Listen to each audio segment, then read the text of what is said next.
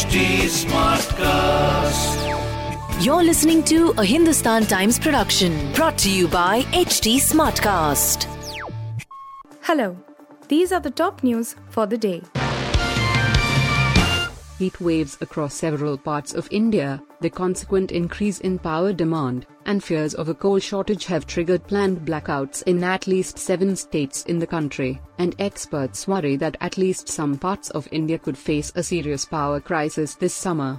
According to officials across the 7 states, a surge in demand for electricity because of a series of heat waves since mid-March has prompted Punjab, Haryana, Uttar Pradesh, Rajasthan, Andhra Pradesh, Goa and Karnataka to reduce power supply for industry and reschedule supply for the farming sector.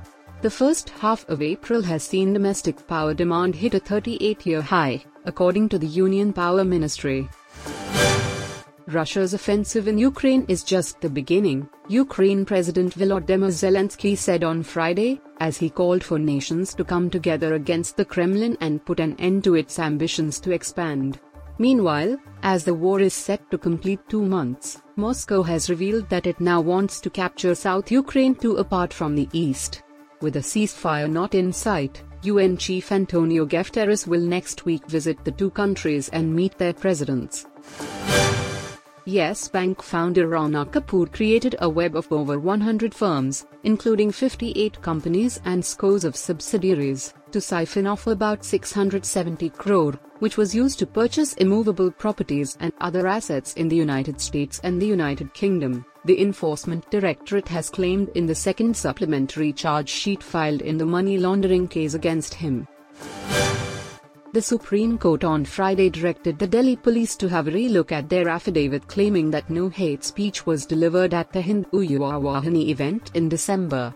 Giving 2 weeks to the police to file a better affidavit, the bench asked if the officer filing the affidavit understood the nuances and other aspects of taking such a stand before the highest court in the land. The court also asked the union government to respond to a plea seeking a separate law on hate speech. The ICC on Friday appointed Wasim Khan, the former chief executive of Pakistan Cricket Board, as its general manager, cricket to succeed Jeff Allardyce. Khan, who will take up his post next month, was also previously the chief executive of Leicestershire County Cricket Club and Chance to Shine. He last held the post of PCB CEO.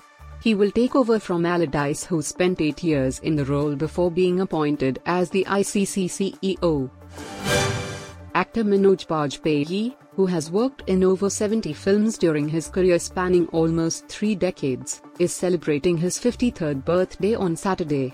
Manoj's wife Shabana Reza, also known as Neha Bajpayee, is also an actor.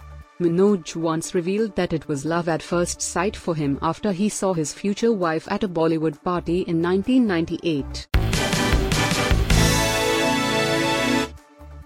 You were listening to the HT Daily News Wrap, a beta production brought to you by HT Smartcast. Please give us feedback on Instagram, Twitter and Facebook at HT Smartcast or via email to podcasts@hindustantimes.com. Until next time. This was a Hindustan Times production brought to you by HT Smartcast. HT Smartcast.